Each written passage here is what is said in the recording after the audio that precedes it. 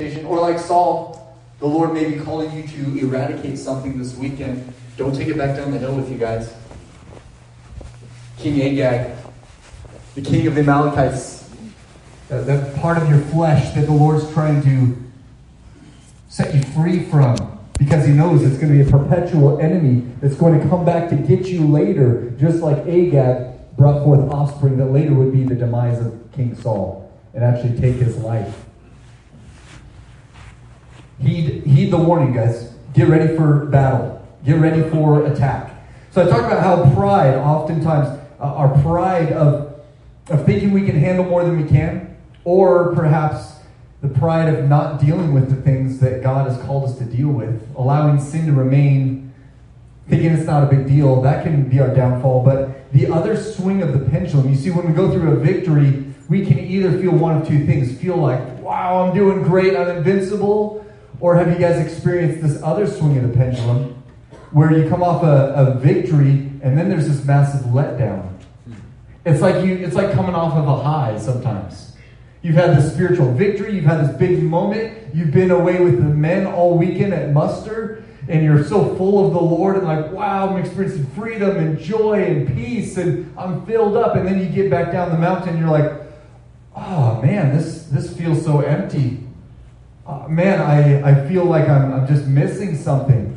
Or you can just get overwhelmed by, perhaps you go home and you start sharing with your family. If you're married, you go home, you start sharing with your wife, honey, this is what God showed me. These are some changes we're going to make. And perhaps the Lord hasn't taken her through the same journey that he's taken you through this weekend. So you need to be prayerful. And you need to be considerate. You need to be gentle, guys. Live with your wives, the Bible says, in an understanding way.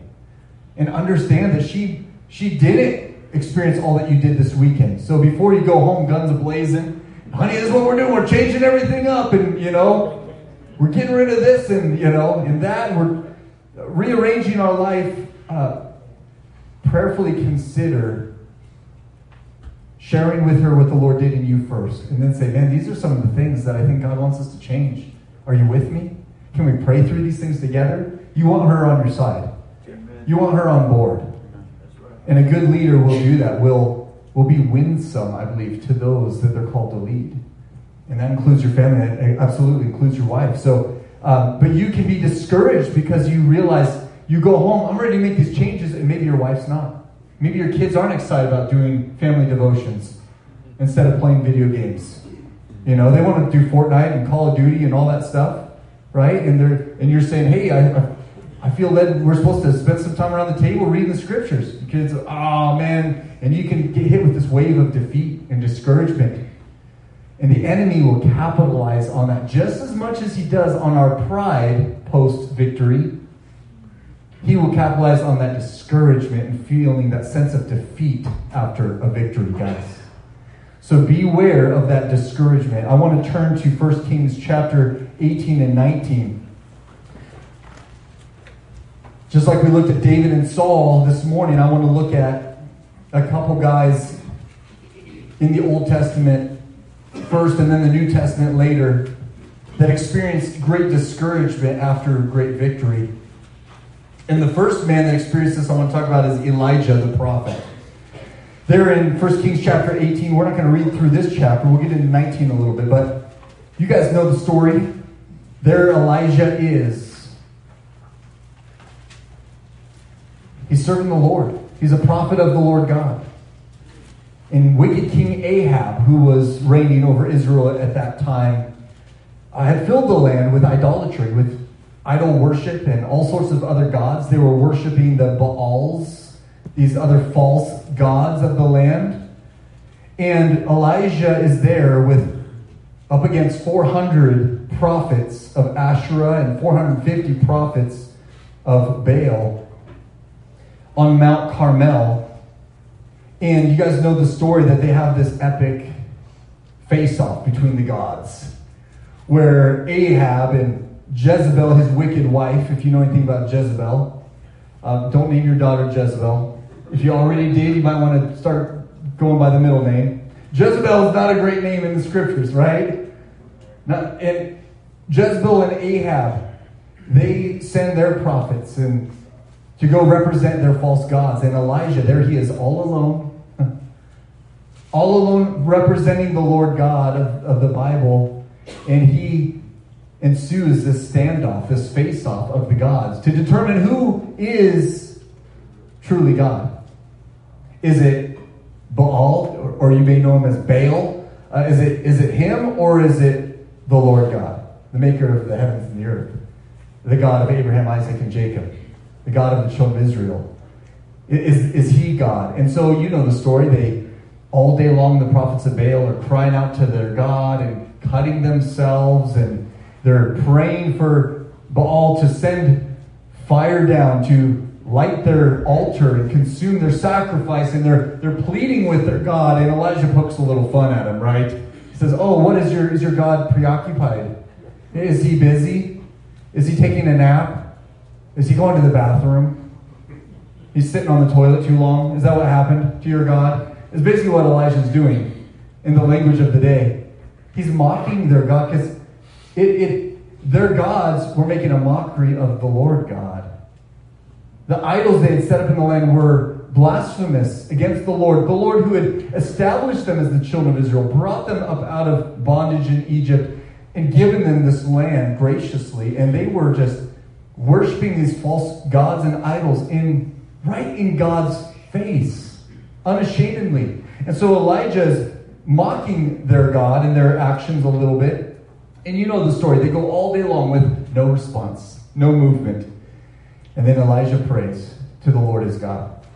But before he does, just to prove a point, what does he do to the altar and the sacrifice? He puts a moat around it and fills it with water. And it's just completely soaking wet. So there's no possible other explanation for the fire coming down than that the Lord did it. And he prays, and the Lord sends fire. And not only does it consume the sacrifice on the altar, but it even consumes the altar. And the water around and on the altar licks it all up. It's gone vaporized. And they knew, and the people, it says there in chapter 18, the people, when they saw that, they realized, surely this is the Lord. Surely God, he is God, not Baal, not these other false idols, but the Lord, he is God. In chapter 18, it tells us. And what ensues after that is Elijah, basically, you guys know the punishment for false prophets. And these prophets of Baal were false prophets. In the Old Testament, a false prophet, what was the punishment for a false prophet? It was death. And so Elijah basically tells the people, when they acknowledge the Lord, he is God, not Baal, not Baals, not all these pagan idols, but God is the true and living God. Elijah says, don't let any of these false prophets escape. And it tells us that they go and chase them down. Read with me in chapter 18 what takes place here.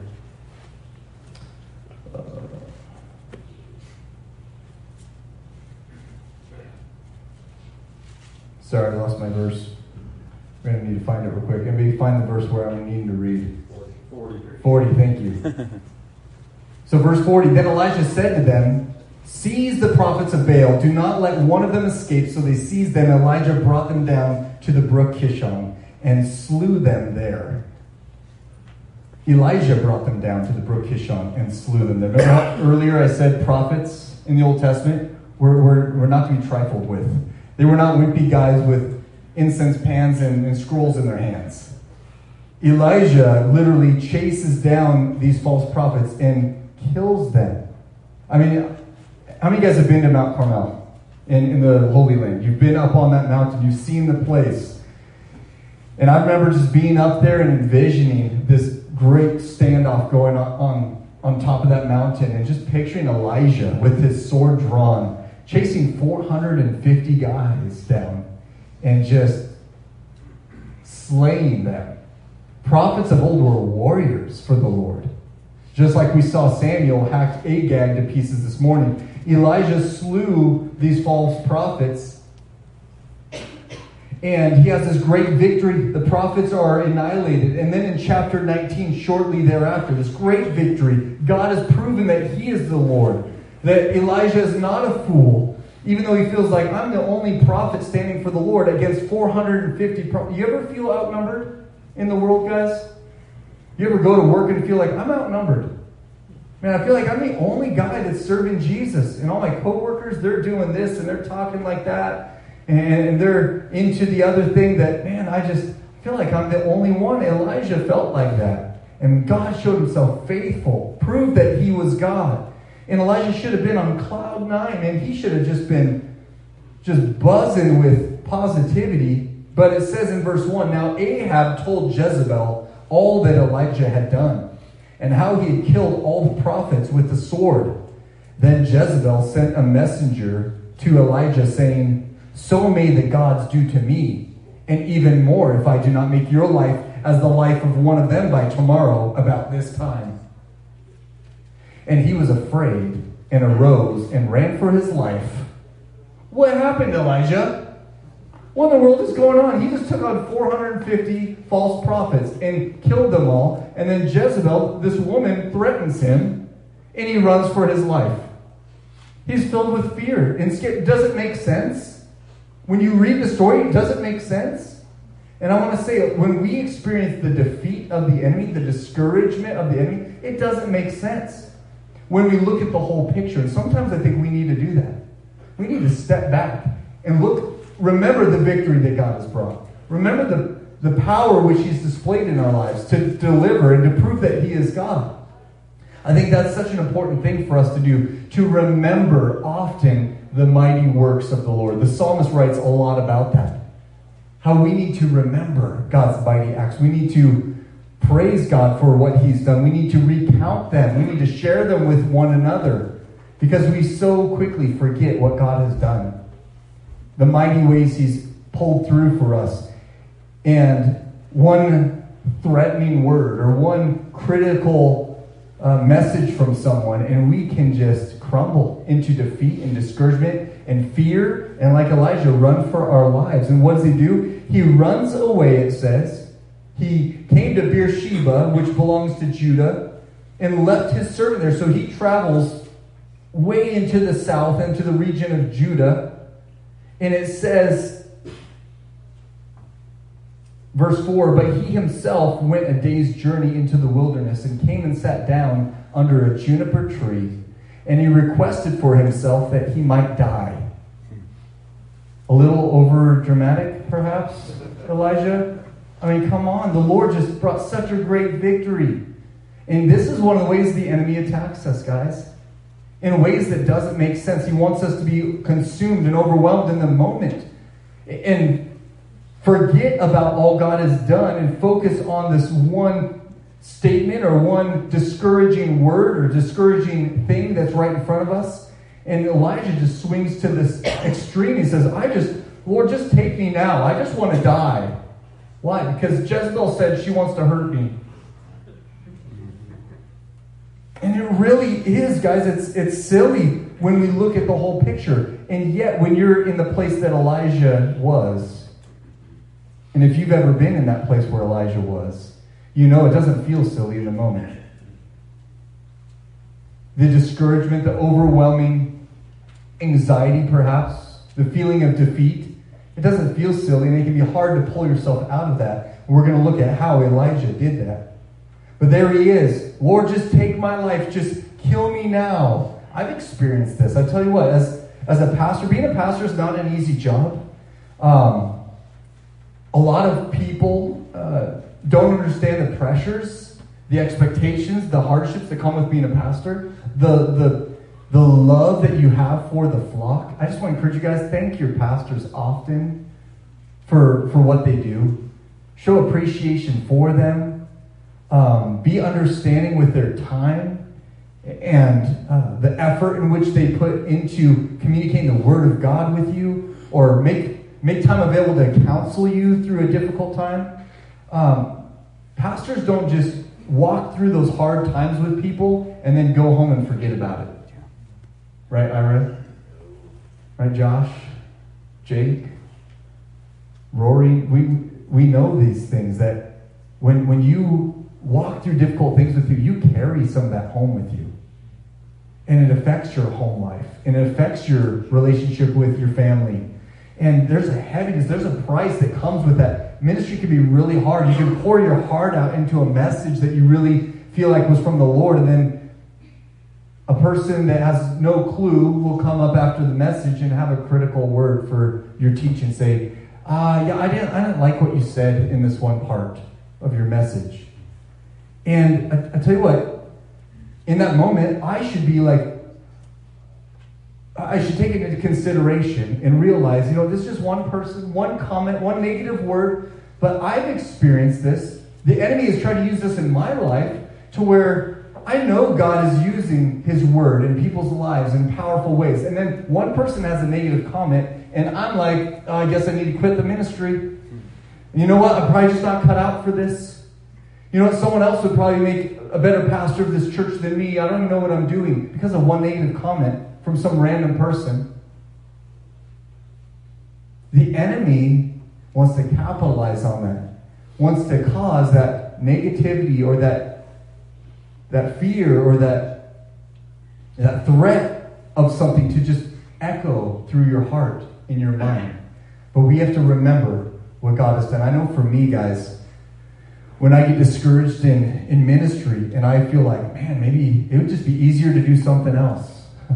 It'd be easier just to work a different job, and I know I can't do that. And that's because the Lord's calling on my life.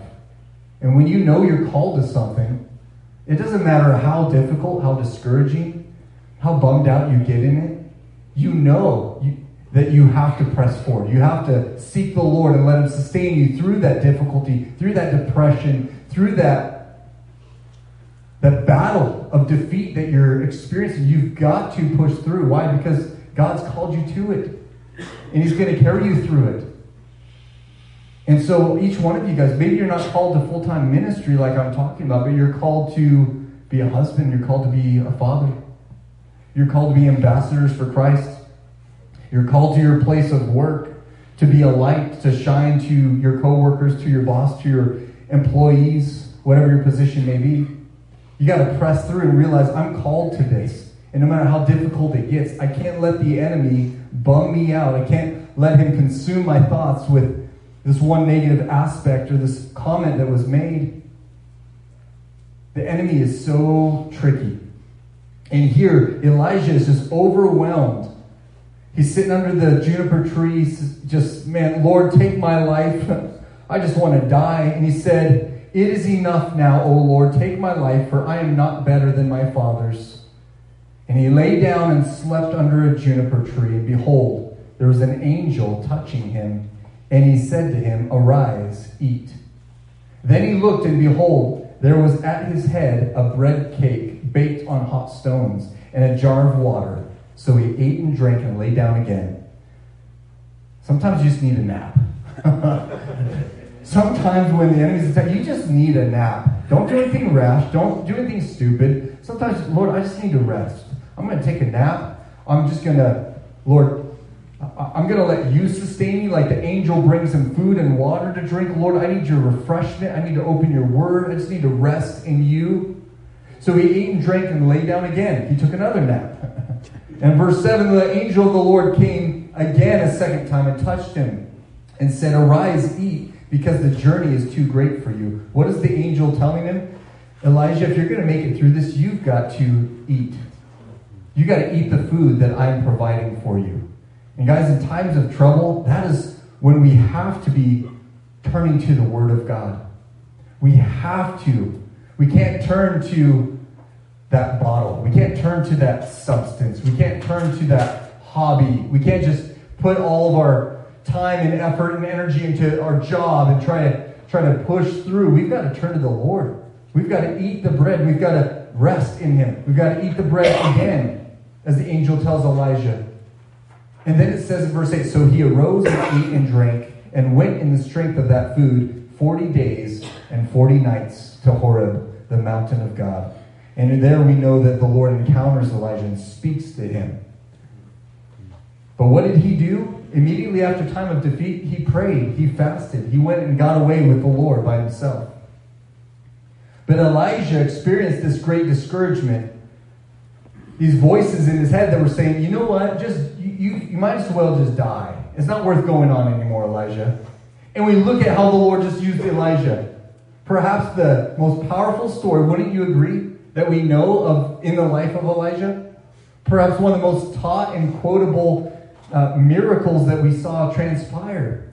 This scene on Mount Carmel with the standoff with the prophets of Baal. And yet he's ready to just throw in the towel and say, take me to heaven, Lord, I'm done.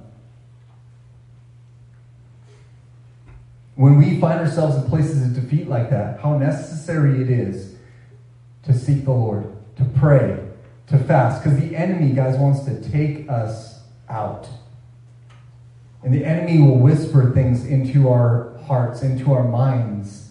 Lies of the enemy. It was already said, I think Josh talked about that, but he's a deceiver, Satan is. The Bible says he's the father of lies, guys. And we've got to recognize the lies of the enemy that play through our mind. I don't know about you guys. Here's some of the lies that the enemy speaks to me. He'll say, you're the only one that struggles with this sin. Anybody else hear that? Anybody else heard that before? You're the only one that struggles with sin. No one else will understand if you tell them.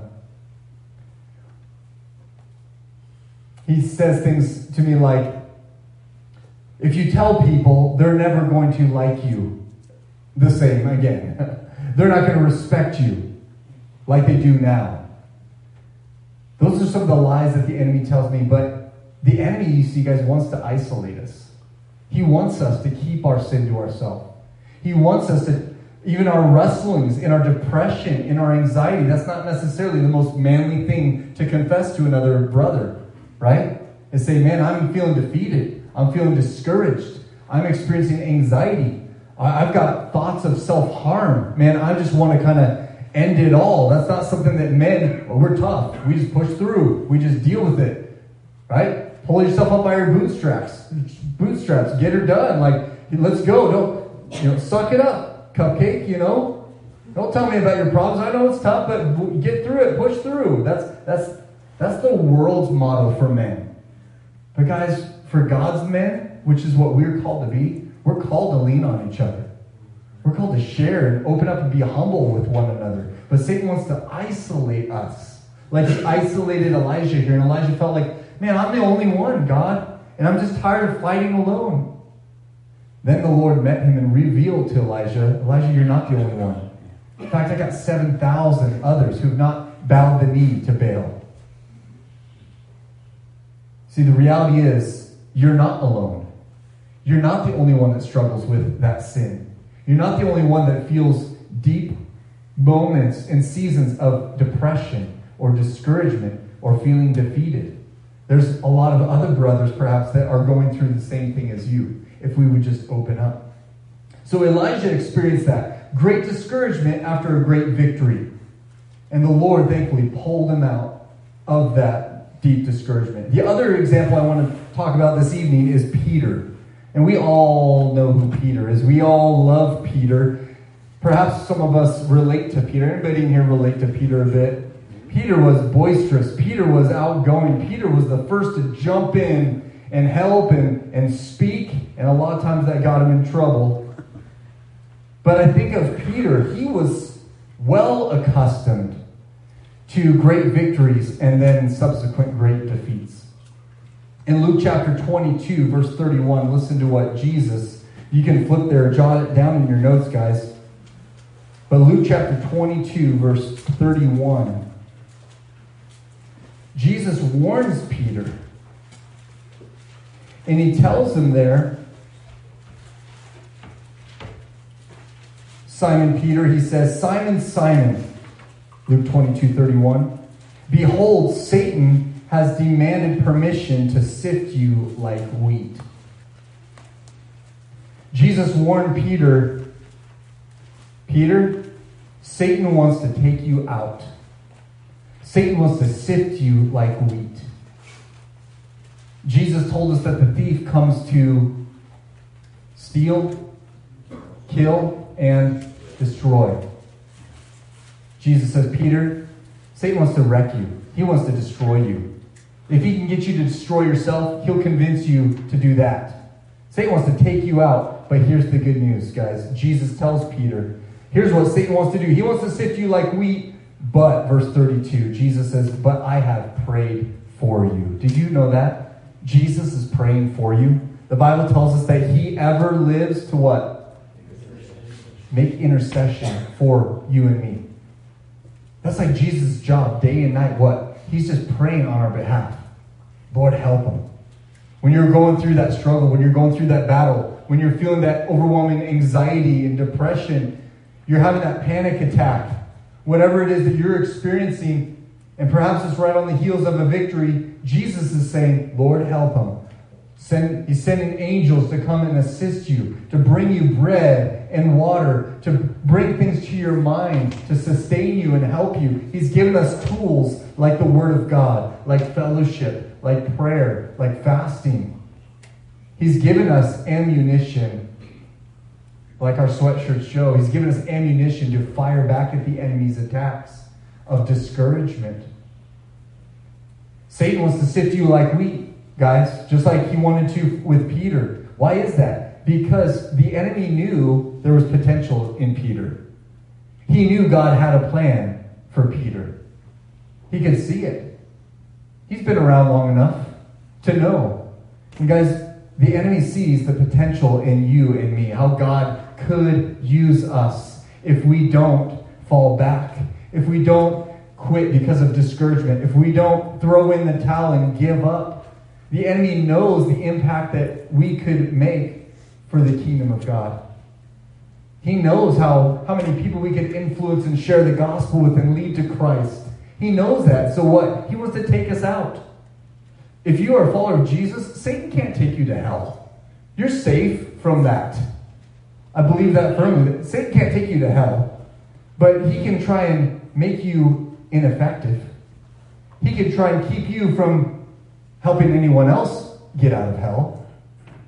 He knows he can't change you from going to heaven, but he will make you and try and persuade you and try to cause you to be defeated so much so that you're not in the battle, you're not engaged, and you're not fighting with and for your brothers around you and helping others move toward the kingdom of God. Satan wants to render us inactive. He wants to render us ineffective. He wanted to do that with Peter. But Jesus was praying for Peter. And then what does he say in verse 32? He says, I have prayed for you that your faith may not fail. When we go through difficulties, our faith is tested. Some people, their faith is broken. Their faith fails. Jesus knew that was a possibility. That, Peter, the things you're going to go through, the things you're going to experience, the letdowns, the defeats, the mistakes, the overwhelming shame of your sin, and it's going to test your faith. It's going to test your resolve. But I'm praying for you, Peter. And he says, and you, when once you have returned again, strengthen your brothers. See, Jesus sees beyond the present struggle. Sometimes we get stuck in the moment. We can't see past the thing that's right in front of us, the obstacle, the overwhelming situation, the feeling of defeat and discouragement, and perhaps that discouragement is because of our own failure. We can't see past that, but Jesus goes, no, you're going to make it through. This is just a season. This is just a storm. And Satan wants us to act in that moment and do things which have permanent consequences in a situation that is very temporal, that is very passing. And we've got to have the wisdom to listen to God and see that this is going to end. The season is not forever. And he says, when you have returned, Peter, I know this is going to test your resolve. I know the enemy wants to take you out. You're going to go through some hard things. But when you have returned, Jesus has faith in us even when we don't have faith in ourselves. That's what I read from that verse. Jesus says, Peter, you're going to feel like such a failure. You're never going to want to serve me ever again. And we know what Peter did, how he failed, right? Like I said, Peter was not accustomed to failure. Peter was the one that, one moment in Matthew 16, remember, Jesus said, who do people say that I am? And his disciples, some say you're this prophet or that prophet, or you're John the Baptist, and okay, that's great. Jesus said, but who do you say that I am?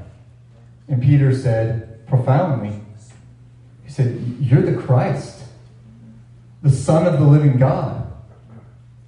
Jesus said, nailed it.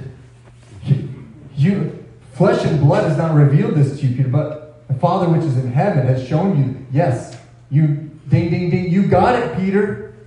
And he said to Peter, he said, you are Peter, which means little rock. And then he said, on this big rock in the Greek, I'm going to build my church. Many people believe that was speaking of the statement that Peter just made. You're a little rock, but the big rock is what you just said. What? That Jesus is the Christ, the Son of the living God. I'm going to build my church on that statement, on that foundation of who Christ is, that profession of faith. So here, Peter, you're solid rock. Great answer. Rock solid answer. And then just 5 verses later, Jesus is saying what to Peter? Get behind me, Satan. You don't have the things of God in mind. What are you doing? Imagine how Peter must have felt in that moment. Going, yeah, I did something right. I'm a rock. Jesus is going to build his church on me? Maybe he even thought that Jesus was referring to him. Oh man, I'm going to be the foundation of this church. And he started getting lifted up in pride, overconfident, and then he spoke again, totally in the flesh. And Jesus had to rebuke him and basically say, you're allowing Satan to speak through you right now, Peter. He wasn't literally calling Peter Satan, but Peter's mouth was being used as an instrument of Satan. And just like we've been talking about with spiritual warfare, the enemy wants to use our bodies for his purposes. He wants to use our mouths for for causes of division and destruction and shame. Fathers, he wants you to speak in anger towards your kids and frustration and tear them down. Satan wants to use your members of your body, which belong to the Lord, and use them for destructive purposes. But just like Josh talked about earlier, our bodies are neutral. Rather, our souls are neutral, the body and the spirit. There's this wrestling going on for how we are used. Are we going to be used by the Lord? Are we going to be used by the enemy? Peter was used by Satan in that moment to speak something, to try and keep Jesus from going to the cross, which is the reason he came for in the first place. And then, of course, we think about another great moment in Peter's experience, his following of Jesus. He walked on water. How could we ever forget that? What a high moment that was for him, as Peter stepped out of the boat and he's walking on water, doing something no one else had ever done except for Jesus. How would you like to have that on your, have that patch on your coat? Like, walked on water. Who else has got that patch? Oh yeah, nobody. Except for Jesus. Me and Jesus. We're tight. We're in a club. It's just us. No one else is in that club, but just us. Like, he must have felt pretty awesome walking on water, but then shortly thereafter, that feeling of victory must have just turned to defeat. Remember, he sank. He had to cry out like a little girl, "Save me, Lord!" as he's sinking in the sea there, and Jesus has to rescue him. And he must have just sat up on the boat, and that feeling of victory of walking on the water and that great faith that was exercised was probably not overwhelmed by just feeling like a total loser. Like, I was doing so good, and then, man, I just failed in front of everyone. Overwhelming guilt. How the enemy wanted to just lay that on Peter. We think, of course, of how Peter told Jesus when Jesus said to his disciples, "Hey, they're going to take me. They're going to put me to death." And Peter said, when Jesus said, "Many of you you're going to go flee. You're going to hide." And Peter said, "Not me. I'll die for you, Lord. Everyone else might run away, but not me. And I'll give my life for you, Jesus." And then what did Peter end up doing when the rubber met the road? He denied Christ. 3 different times Peter denied even knowing him. "I don't even blankety know the man," he said, as he cursed even vehemently that I don't know him. Can you imagine the feeling that Peter must have had? Going from, I'll die for you, to, I don't even know the man, not even willing to associate himself with Jesus. The feeling of shame and guilt and defeat must have been so overwhelming. Jesus knew this. This is why he told Peter beforehand, Satan's going to try and take you out. How easy would it have been for Peter to end up just like Judas?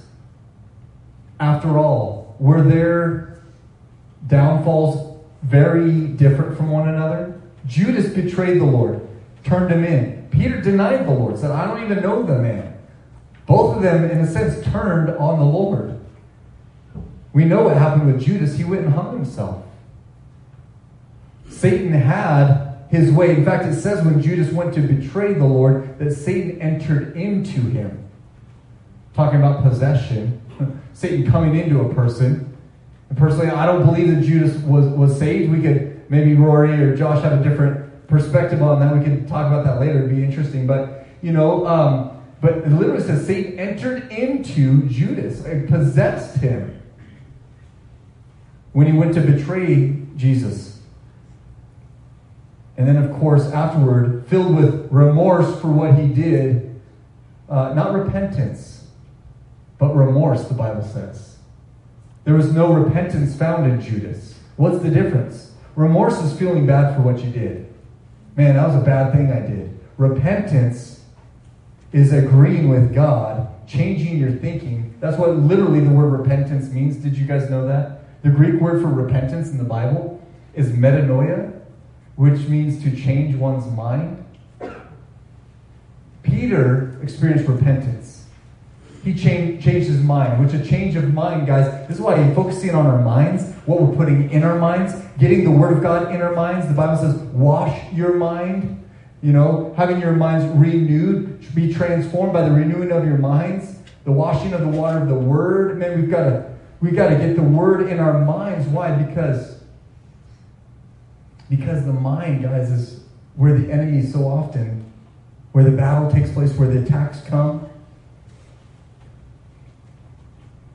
Judas, he was filled with remorse. Peter had that change of mind, repentance in his heart. Jesus prepared him for that. Said, Satan's going to try and take you out, Peter, but I'm praying for you. And you're going to come through this. And when you have returned, go, he said, and strengthen your brothers. They're going to need you, Peter.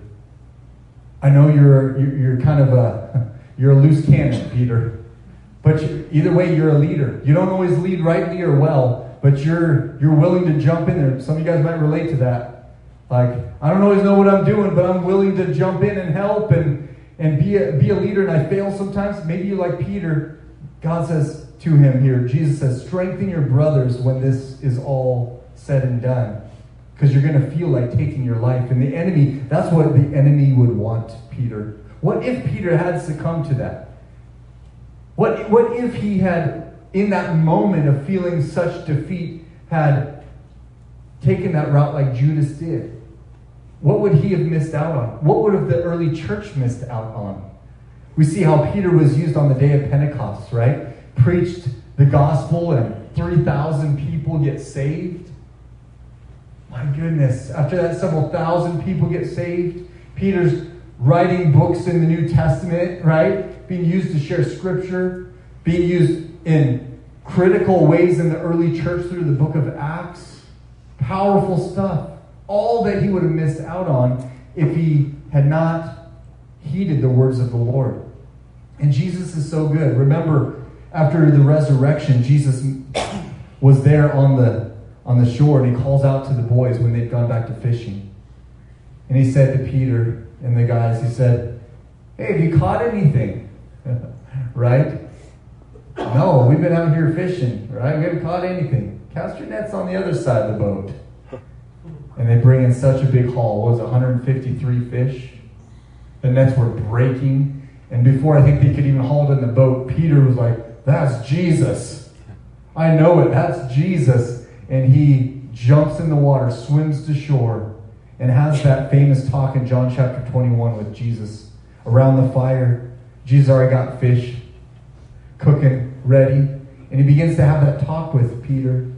And he asks Peter, he says, Peter, do you love me? And if you look into and study the Greek language there, the Greek word that Jesus uses for love is agapao, the root word agape. Do you agapao me, Peter?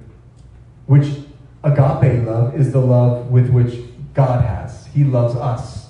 Literally, the Bible says God is love. God is agape. He's the source of it. And God is turning to Peter and saying, Peter, do you love me? That is, do you love me with the love that I love you? With agape, agapao love? And Peter, how this must have hurt his heart. Before, he probably would have said, of course I do. I love you. I agape you more than all these other people. But now he'd been humbled. He'd walked through this defeat, and he had a newfound perspective. And he responded to Jesus and said, Lord, you know that I phileo you. Phileo is a brotherly love. It's not that agape love that comes from God. It's a brotherly love, a more common love, if you will. He says, Lord, you know I like you. I love you like a brother, but I can't say I agape you. Jesus asked him again, Peter, do you agape me? Oh, you're going to ask me again. Lord, you know, I phileo you. Each time when he responded, Jesus' instruction to Peter was what? Feed my lambs. Feed my sheep. And the third time Jesus asked Peter, he says, Peter, do you phileo me? Peter says, Lord, you know I do. You know I phileo you. What does that speak to us? Well, what I see there is that Jesus knows that our love for him is inferior to his love for us. The Lord knows that we don't love him like we should. That we've failed him. That we've faltered. That we've denied him. We've rebelled against him. We've allowed things in our lives that don't remain. We've been filled with pride and thought we were tougher than we were and wiser than we were, more spiritual and powerful than we were, only to fail and fall. And yet the Lord comes to us and he says, I know. I know you don't love me like you should. And it's as if he's conceding with Peter and saying, it's okay. Do you phileo me? You know I do, Lord. And then he says once again, then tend to my sheep. Go take care of the sheep, Peter. You failed, but I'm not done with you. And a lot of times as men, guys, we can fall, we can fail, we can struggle with things. And the enemy wants us to be consumed, overwhelmed with the feeling of that failure. And think we can never go back. We can never go back to serving God because of this mistake I made, because of that divorce I went through, because of that addiction that I've struggled with. I can't ever be used by the Lord again, is what we think in our minds. But let me tell you, that's not the voice of the Lord. Because the Lord tells Peter, I've got more work for you to do, Peter. I know you failed big time. I know you denied me. I mean, that's equivalent to denying the faith. He denied even knowing Jesus. And yet he's saying, all right, now go and lead the church.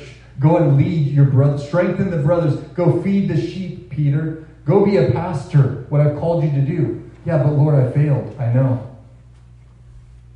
But Peter knew he failed. His pride had now been removed. Sometimes through those seasons of defeat, discouragement, there's a lesson that we learn. You may ask, why does God let us go through those dark seasons?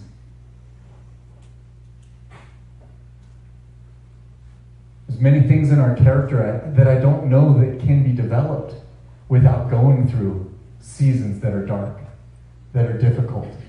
It's not in good times that character is built. It's through the rough seasons of life, when you experience loss, when you experience hardship, when you're completely confused and lost and you're having to cry out to God to be your everything, to sustain you, to just help you get out of bed, to just help you make it through another day. Those are the times where your character is being developed, what does James say? He says, count it all joy, my brethren, when you encounter what? Various trials. Why would he say that? Why would James say, count it joy when you encounter different trials of life, temptations, difficulties? Why in the world would he say that? Because it produced character. Those trials produce character in our lives and give us hope, and they give us endurance. In essence, they cause us to be drawn closer to Christ in a way that we would not without that hardship. Does that mean God caused that hardship to happen? No. He didn't cause Peter to deny him, did he? Peter did that all on his own. But here's how good God is. He'll take our sin and rebellion and failure. And the enemy wants to use that for evil, right? Like the story of Joseph. Just like his brothers meant evil for him. The enemy wants to take those circumstances of our lives, guys, and let them be a cause for evil. To get us to run away from the faith, to want to take our own life, to just want to be done. And God will take that and use it for good and shape our character and make us more like him. Because that's how good he is. The story of the prodigal son tells us something about the Father's love for us. You guys know the story. The prodigal son took his father's inheritance, went away into a far country, spent all of the father's inheritance, all the blessings the father had given him. He just wasted it, it says, on loose living. He wasted it, man. He just spent it on all the pleasures that the world could offer. You know, booze and women and gambling and whatever things, whatever temporary things that his flesh could experience. He wasted the father's inheritance. And then one day he realized, man, what in the world am I doing? He's out of money. He's realized, none of this stuff has made me happy or filled my life. And he's feeding pigs and realizing these pigs are eating better than I am. I'm completely destitute. I've spent all the blessings that my father had for me. I wasted it. And here I am. And it says he came to his senses. You might say he hit rock bottom. Any of you guys hit rock bottom before in your life? You got to a low place where you realize, what in the world am I doing? And this thing that I've been allowing in my life has become an addiction, that's become a form of bondage, a rebellion against God. I've got nothing left. My joy, my marriage, my whatever, it's all been stripped from me. My kids don't respect me. I've lost my influence. I'm losing money because of this thing. You come to your senses like the prodigal son. The prodigal son said, when he came to his senses, here's what I will do. I'm going to go back to my father. I'm going to go back to my father's house. And he had a whole plan. I'm going to say this, I'm going to do that, and I'm just going to say, Father, if you'll just let me be a servant in your house, I don't expect much. I'll just come and I'll sweep the floors. I don't need to be restored to the former position. And he came home with that intention. But while he was a long way off, you remember what happened? The father saw him and did what? He ran to him. The father ran to that wayward son that rebelled, that wasted it all. He ran to him, he kissed him, he embraced him. Before the son could even explain everything and give the speech he had prepared. He said, I'll just be a servant in your household. The father said, no, get the best robe and a ring. Man, put shoes on his feet. Man, throw a feast. We're going to have a party because my son is home. He put him back in a place of authority. Restored to him the position that he had prior to his rebellion and running away. Why do I share this? Because like Peter, oh Lord, I like you. I don't think I can ever be used by you again. No, Peter, go tend to my sheep. Go feed my lambs. Go take care of the flock, Peter. I know you don't agape me. I know you phileo me, but you know that now. You know that your love for me is not what it could be, what it should be. It's not the same as my love for you. I'm okay with that, Peter. Don't let that keep you from doing what I've called you to do. So much of the time, we'll listen to that voice of the enemy that says, who do you think you are? Who do you think you are sharing Scripture with people. I mean, after all, look at the sins you commit. Look at the things you've done.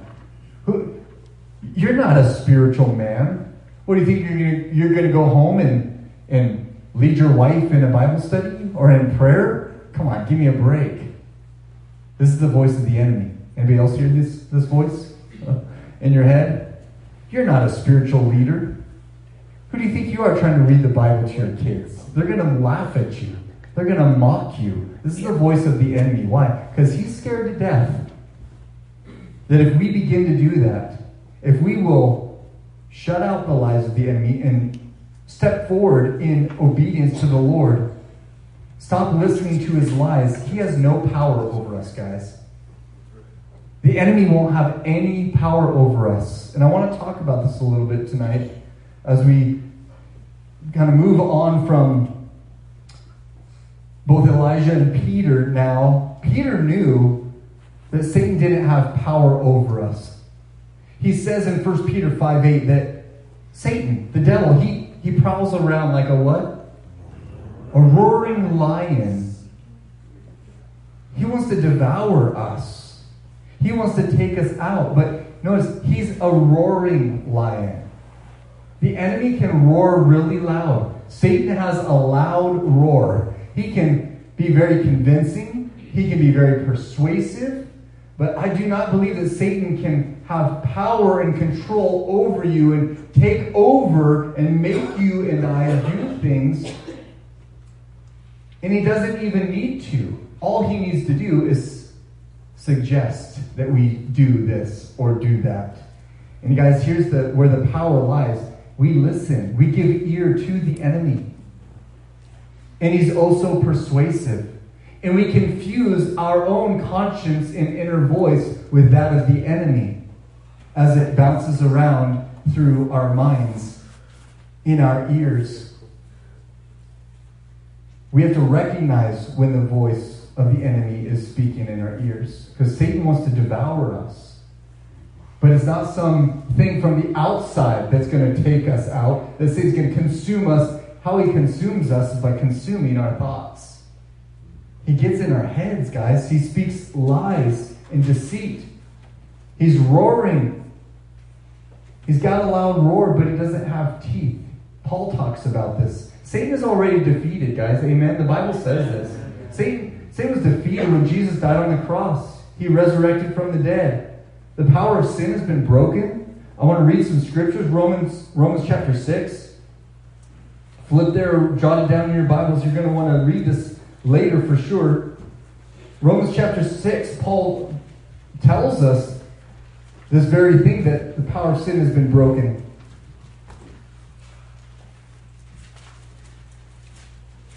He says in Romans 6, verse 6, knowing this, that our old self was crucified with him, in order that our body of sin might be done away with, so that we would no longer be slaves to sin. Paul's saying, when Jesus died on the cross, we by faith now are in Christ. Our sin nature, the power that sin has in our lives, it was crucified with Christ. It's dead. Can something that's dead have power over a person?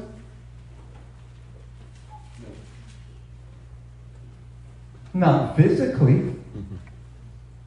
Can a person who's dead still have power over a person, though? Think about this. People who have been hurt, people who have been abused, people who have been affected by maybe a family member, even after they're long gone, some people are still carrying around the bondage, the scars, the wounds of that person. So even though the power of sin has been broken, it's been crucified with Christ, physically, it can't overtake us. Guys, the Bible tells us that we have power over sin. We don't have to be slaves to sin any longer, to obey the whims of the flesh. Look at verse 14 of chapter 6 of Romans. For sin shall not be master over you, for you are not under law, but under grace. Sin is not your master. Our flesh is not our master. Satan can't, the devil made me do it, we say. How did that work in the garden? Remember? When God came to Adam, oh, the woman you gave me made me do it. And then what did she say? Eve, why'd you do this? Oh, the devil made me do it. She said, the serpent. He made me do it. You can't blame the devil. And ultimately, Satan wasn't the one that carried the blame for that. They were guilty for their own choice. Guys, and what I want to say is we have a choice. When the enemy lies and speaks things into our minds, we have a choice if we're going to give ear to him and his voice and his deceit and his lies, or if we're going to choose to take every thought captive, amen, to the obedience of Christ and say, every thought that I have, every voice I hear in my mind, I need to test it. Is this of God? Is this the Lord's voice, or is this another voice? Whether that voice is straight from Satan or a demon or my own flesh condemning me, there is therefore now no condemnation for those who are in Christ Jesus. Romans 8:1 tells us, right? No condemnation. So if I'm hearing condemnation, I'm hearing thoughts that are dark, that are wicked, we need to recognize that that is Satan. And that's what Paul's saying here in verse 6 of Romans 6, where he says, knowing this. That word knowing this, the King James Version says, reckon. Reckon the old man as dead.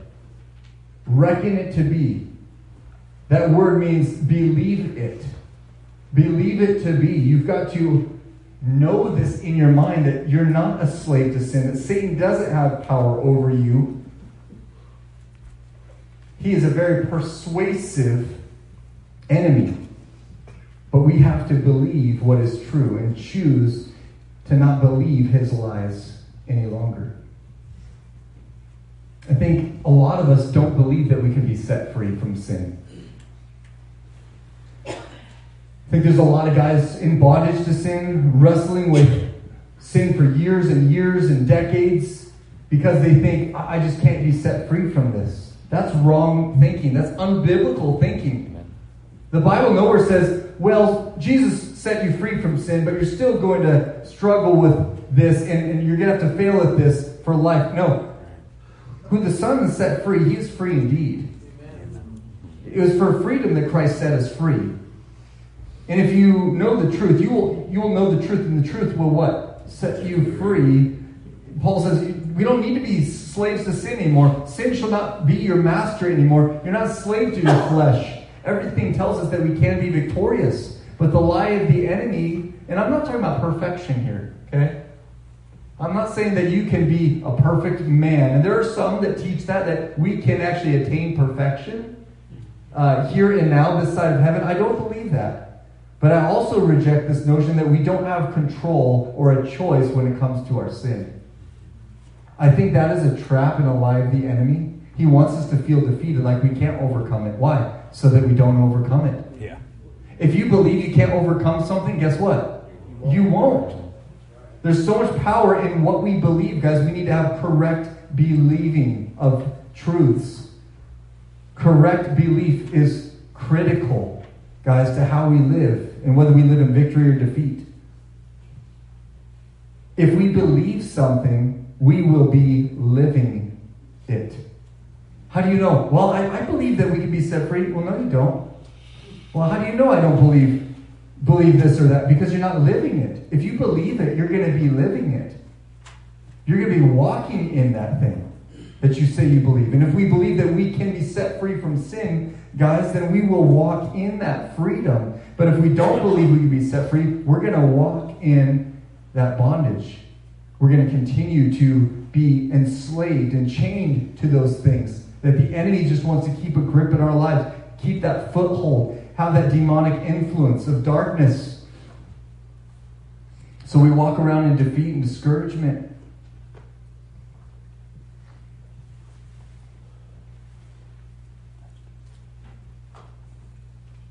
Again, Paul talks about being transformed by the renewing of our mind. This is a daily thing for me. I don't know about you guys. But if I'm not daily washing, renewing my mind, my mind starts thinking things that are untrue. Paul tells us in Philippians, no, you need to think on the things that are true. But in order to think on the things that are true, we got to be in the Word. We got to listen to the words of Jesus, what he says about us. Otherwise, the enemy's voice will just swirl around your head, swirl around your mind. We've got to renew our minds daily. Satan can take us captive, but not by force. I don't think Satan can just overtake us against our own will, but he can through persuasion. He can take us captive through persuasion. And if he can get us to believe that he has power over us, then we will be under that power. It's like this. I shared this with a brother, but it's like the Bible says, your chains have been broken. You're not a slave anymore.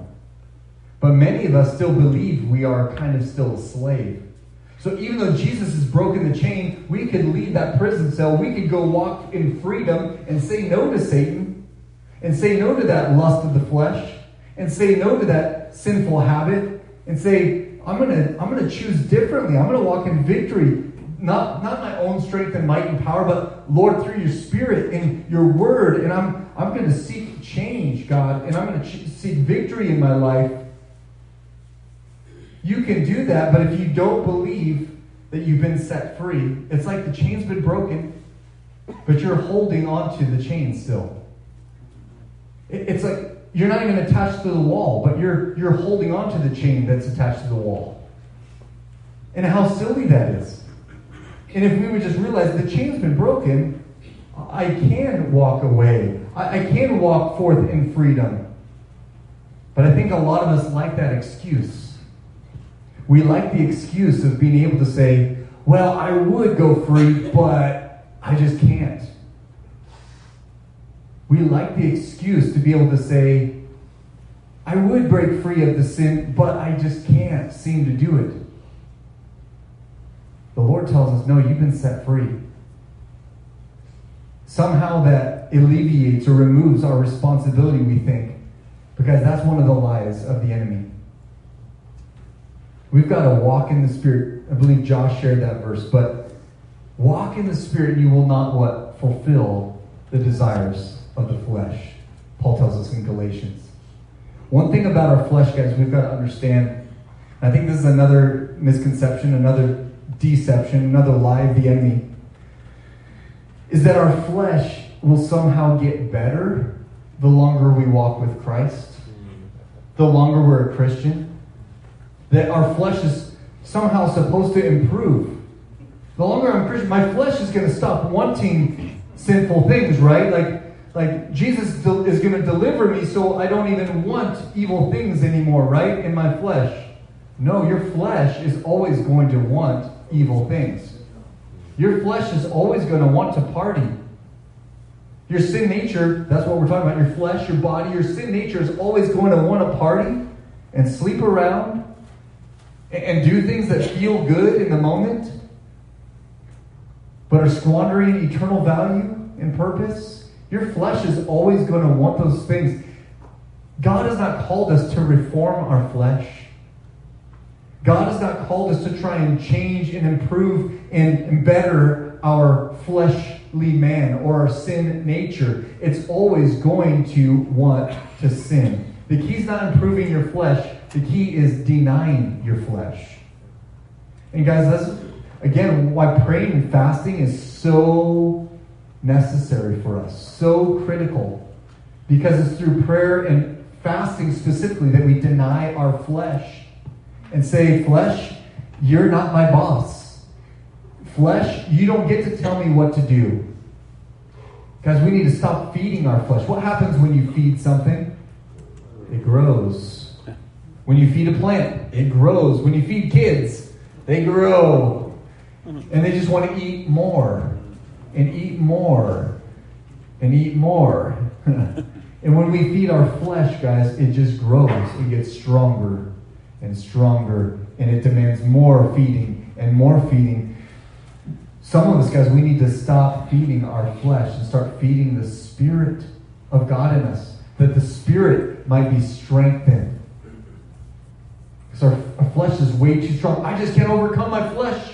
The temptation is too strong. The temptations of the enemy, they're too great. Well, stop feeding your flesh. Stop watching that junk. Stop spending your time on worldly things. Start spending more time in spiritual things. And Ain't nobody got time for that. And no one's got time for all this spiritual stuff. Guys, we can make time. I was just talking with a brother that was saying, we've got a lot more time than we think we do. We have a lot more free time than sometimes we actually reveal. Anybody else find that we compare and fasting? Like, wow, I've got a lot of open time actually when I'm not watching TV, engaging in social media, checking emails, checking the news, crying and looking at the stock market, your 401k or whatever. When I'm not doing all those worldly, fleshly, temporal things, I actually have a lot of time on my hands. We do have time, guys, to press into the Spirit. We just don't make time. We've chosen to spend our time doing other things. Did you know that no one has more time than another in the day? We all are on the same budget. We've all been given the same amount of time. Well, they have time because, no, you have the same amount of time as the next guy. It's how we've chosen to spend our time, guys.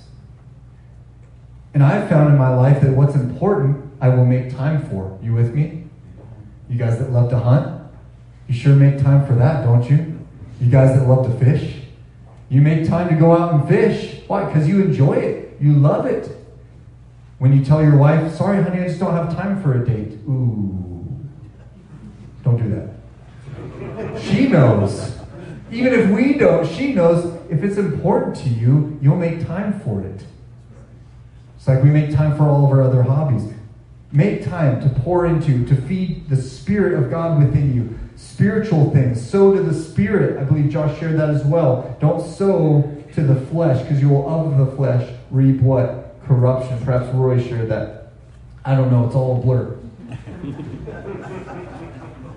Romans chapter 8, Paul, a few chapters to the right, says this in verses 12 and 13. So then, brethren, he's talking to the bros here. So then, brethren, we are under obligation not to the flesh, to live according to the flesh. For if you are living according to the flesh, you must die. But if by the Spirit you are putting to death the deeds of the body, you will live. Simply put, Paul just says, guys, we don't have to live in our flesh. We have a choice in this. Do you want to walk around in death, or do you want to walk around and experience life? Jesus said, I came that you might have life, and life more abundant. But he's put that ball in our court. You can choose. Think of the Old Testament. Choose this day whom you will serve. Moses says to the children of Israel, I set before you today a blessing and a curse. Mount Gerizim, Mount Ebal. Which do you want to choose? Do you want to choose God's way, or do you want to go your own way? Over and over again in Scripture, we have a choice, guys. And when we find that we're enslaved by darkness because we've been listening to the persuasive words of the enemy, we've been held captive in our minds by the lies of the devil, when we find there's dark footholds where demons are active in our lives and oppressing us and influencing our families and bringing all sorts of darkness in, we have, I believe, a choice. We have a choice. We can pray and fast. We can open up our Bibles. We can reach out to brothers and say, guys, I need prayer. Man, I'm in a battle right now. The Lord has given us, as we've talked about, spiritual weapons for this warfare. And if we're not using those weapons, God's not to blame. The devil's not to blame. We're to blame. Like, we got to take up the full armor of God. We got to take the weapons of our warfare. We've got to call on brothers for prayer when we're in need. We've got to be vigilant to press into the Word and have discipline to get up and seek God early. And if we're not doing those things, no one else is to blame but us. We can't blame demons. Oh, the demons made me do it. The demons are just too strong for me. No, they're not. The same power that raised Christ from the dead, guys, lives in us. The Bible says that through faith, the moment you believe, you're sealed with the Holy Spirit. The Spirit of God dwells in us. And there's no power of darkness that can stand against Him. But we've got to choose. We've got to surrender. We've got to tap into the resources that God has given us. in closing, I want to go to 1 Corinthians chapter 9.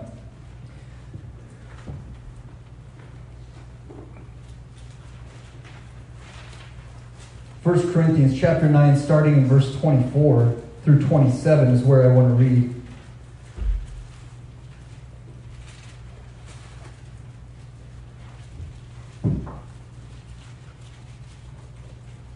Paul was no stranger, as spiritual as he was, writing some 13 books of the New Testament. Quite a legend, wouldn't you say? The Apostle Paul, wow. The things he wrote about faith and the flesh. He was no stranger to this understanding of the war, guys, that we're in. The spiritual warfare. And Paul understood it. He wrestled just like we wrestle.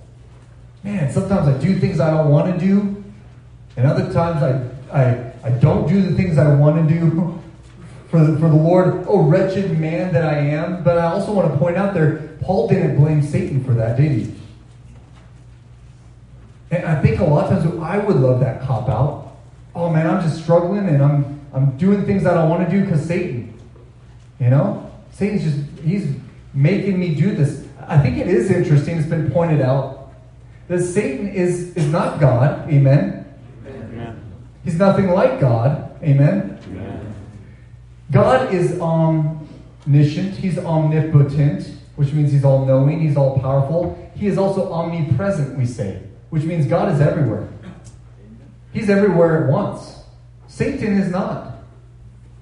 Satan is not omnipresent.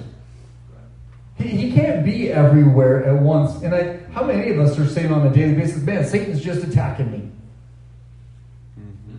You think Satan has the ability to attack every one of us simultaneously? You know, at the same time, I don't believe he does. I think sometimes we give Satan too much credit. Sometimes we use Satan as a cop-out for our own sinful tendencies, for our own lustful desires. And we want to blame it on him. Say, oh man, it's Satan. Yeah, he's just on my back. Maybe it's another demonic influence. Or maybe it's our own sinful flesh, like James says, that we're enticed by our own lusts and lead us into sin. Paul knew this. He experienced this. Oh, I do things I don't want to do. Wretched man that I am. I'm a wretched sinner. That's the problem. Man, sometimes I'm not equipped. I'm not in the Spirit. We're in spiritual warfare. And sometimes the battle is raging. And sometimes the battles we encounter are intense. You guys ever go through more intense seasons of struggle and attack than other seasons? And why is that? Why is that happening? Perhaps the enemy knows something that's coming. Perhaps he sees the potential. He sees the things God's doing in your life. He knows you're on the cusp of a breakthrough. You're just about to lead a buddy to Christ. And he's coming hard after you. Why? Because you're threatening his domain of darkness. His kingdom of darkness. So he's coming after you. Paul experienced this. He knew this. There in chapter 9 of 1 Corinthians verse 24, he says, do you not know that those who run in a race all run, but only one receives the prize? Run in such a way that you may win, he says. Run in such a way that you may win. Guys, are we running to win? Or are we just kind of like, yeah, I'm in the race, and it's okay if I kind of come in the middle of the pack. I know I'm not as holy as I could be, or as I see that guy's running pretty hard over there, but I'm kind of content right where I'm at. Paul's like, no. I don't know about you guys, I'm pretty competitive. I think the Lord solved some of that recently. I just had back surgery in December, and I'm like, yeah, I'm not even 40 yet. I had back surgery already, and so part of that is like, I'm learning not to be so competitive, but as men, we're competitive. And when I hear that there's a race, I'm like, I want to win. There's a race. I don't care if it's a sack race. In fact, 2 years ago at a harvest party, we had a sack race. A bunch of us guys from the church out there, the pumpkin patch. A family in our church owns this big pumpkin patch up the river. We had the potato sack races, and oh man, I'm competitive. So myself and our associate pastor, my buddy Matt Myers, he's quick too. He's beat me in foot races on a number of occasions. But we're in the sack race together, and just, 4 40-yard sack race. I mean, have you ever done that before? And I was not wearing the right shoes, let me tell you. I was wearing Doc Martens. You know how thick those soles are? Holy cow. And I'm hopping along this sack race, and right at the end, I can tell he's just ahead of me. And so I just all out, launch my body through the air. Well, what I didn't do is let go of the sack. And so I just came straight down on my shoulder on the ground in full speed hop, I'm not 20 anymore. And I landed on my shoulder, broke my AC joint, almost passed out when I stood up. I was like, oh, I think I broke something, I'm a little competitive. So when I hear there's a race, I don't care if it's a sack race, three-legged race, sprint, marathon, I want to win. Whatever this, ping pong, let's go. If it's involving competition. Paul understood that. Guys, as men, we're competitive. He says, guys, we should be running this race to win. There's rewards. Do you guys know that? Jesus is handing out rewards when we get to heaven. And I'm hoping to get them all. I'm just saying. I'm not saying that selfishly or because I think I'm in it, but I want them all. You with me? If there's prizes getting handed out in heaven, I want those prizes. Even when I'm competing in some lame game and there's a dumb reward, I want that reward. But heavenly rewards, like God's giving out prizes, they're going to be good. Paul says, run in such a way that you may win. Verse 25, everyone who competes in the games exercises self-control in all things. They then do it to receive a perishable wreath, but we an imperishable. Therefore, I run in such a way as not without aim. I box in such a way as not beating the air, but I discipline my body and make it my slave. So that after I have preached to others, I myself will not be disqualified. Because I don't want to get disqualified from this race, but from being a bonehead, from being an idiot. Man, I don't want to get sidelined. I don't want to get taken out of the race early. He says, I want to run the race to win. But in order to do so, it's going to take discipline. It's going to take self-control. It's going to take a focus and an aim, guys. We got to keep our eyes on the finish line, right? That's what they tell sprinters. Don't look around who's running next to you. Stay in your lane. Keep your eyes straight forward.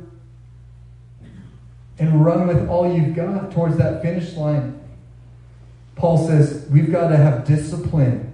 He says, I discipline my body. I make it my slave. Too many of us, guys, are slaves to our body. Too many of us are slaves to the desires, to the appetites of our body. Again, that's why fasting, I'm so excited. There's so many churches engaging in fasting. I believe it truly is a lost weapon of our warfare that the modern church, the American church at least, has completely misplaced and forgotten about. I know guys in our church, I've been a Christian for 40 years. Going to churches, and I've never even heard a teaching about fasting, and I've never fasted my whole life. I have a guy that's almost 60, and he's been in Calvary chapels his whole life. He's like, I've never fasted. I've never actually done this, and he did it this year. He's like, wow, this was amazing. Never experienced anything like it. We're disciplining our body. We're saying, body, you're my slave. I'm not a slave to you. I'm not a slave to my physical appetites of food. My sexual appetites. I'm not a slave to the things that my body desires after. I tell my body what it gets. Was Paul's attitude, guys. And we as men of God, we need to grow in that discipline of our lives. Our body can be controlled by either our flesh or by the Spirit. We got to train it if we want to win the prize, guys.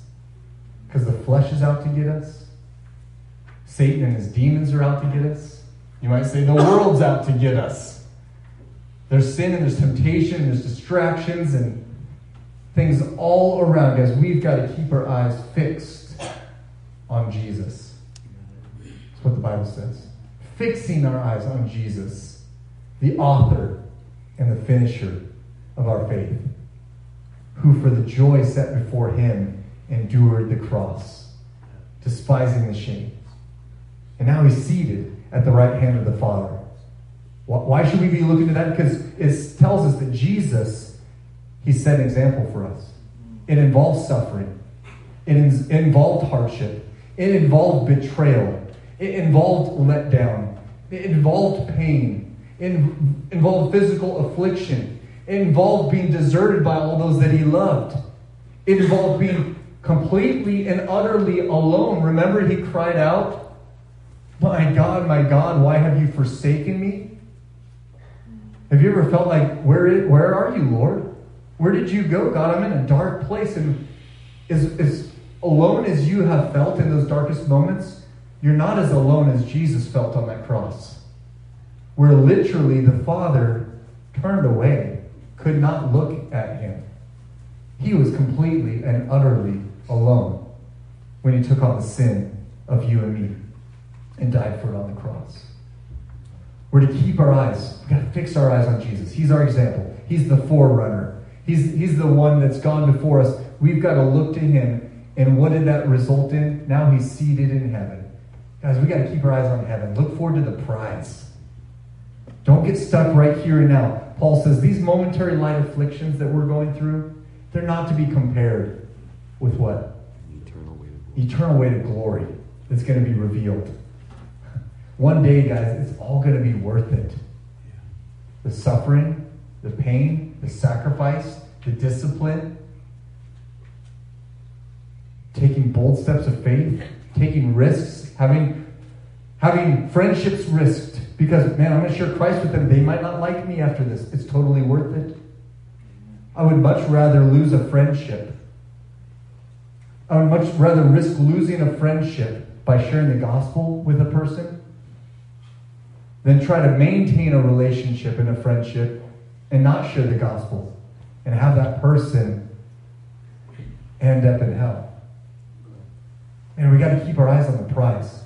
We can't live according to the temporal, according to the now, according to the present.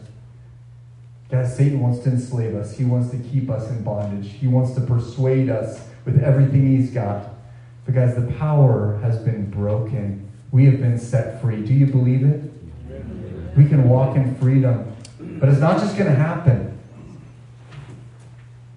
It's not just going to happen. We've got to discipline. We've got to engage in prayer and fasting. We've got to come to men's musters. We've got to be in the Word day. We've got to stay in fellowship at church. We've got to keep pressing forward. And if we pull back, the enemy, he's going to get that foothold, and our life is going to be reeking and wrecked with havoc and bondage and darkness of the enemy. Yeah, but we've been set free by Jesus, so I'm free now, right? Yes, you're set free, and eternally you're going to go be with him, and you're free from the penalty of your sin. But practically, we have a choice whether to walk in sin, be slaves to sin, or be slaves to the Lord, serving Christ. Amen? You agree with that?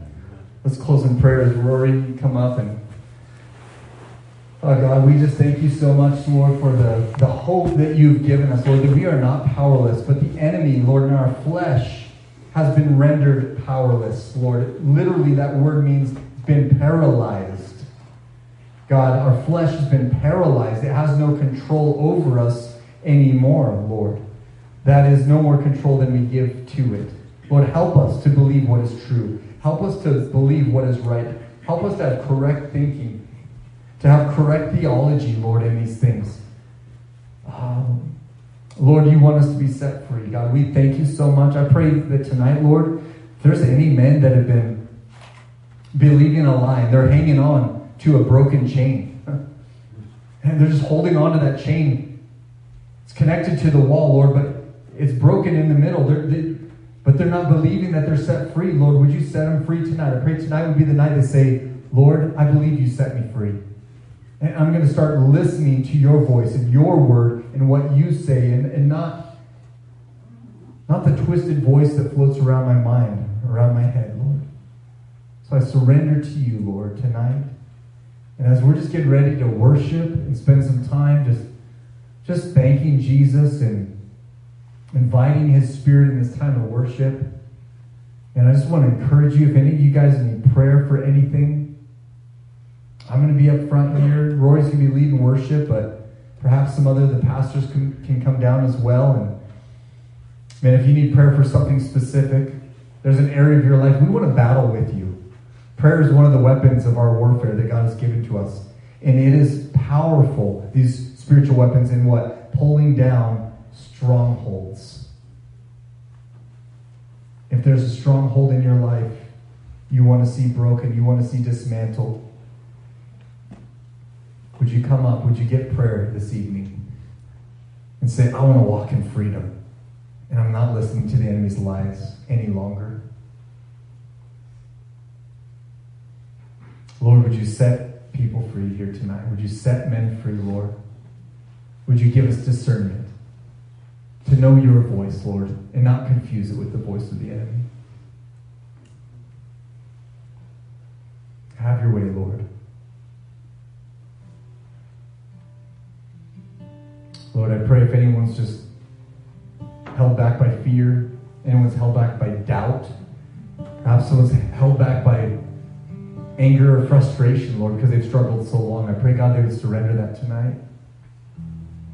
They would just see that you are God, you are good, Lord. In the garden, Satan questioned whether you were good, God. Oh, Lord, I pray that we would not question your goodness. Lord, we would see that you are good. Believe it, Lord. The enemy wants us to doubt your goodness, Lord. So we will stay far from you, Lord. So we can't think that we can trust you. Oh, Lord, we can trust you. You proved it. You showed us your love on that cross, Lord. You gave it all for us, so that we can just live with you eternally, Lord, and be made one with you, Lord. You're so good. So correct that thinking here tonight, Lord, as well. Just surrender to you, Lord. We ask you to transform us by the renewing of our minds, Lord. We repent, Lord. We change our thinking. We repent and alter, Lord, the way we think about things, Lord, if it's not in line with your word, with your scripture, Lord, how we need that. Wash us, Lord, tonight. So we worship and we praise. Be here now, Lord.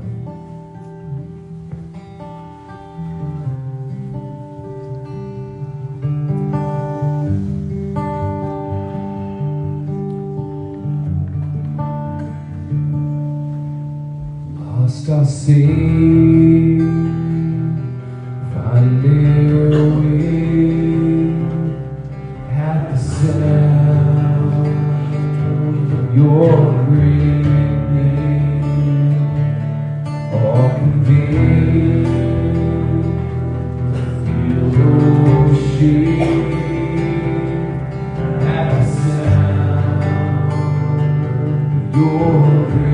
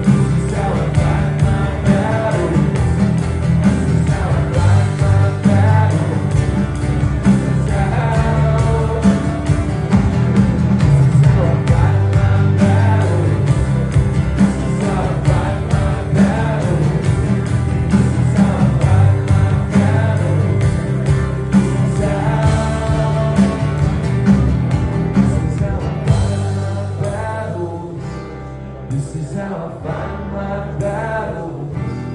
This is how I fight my battles. This is how.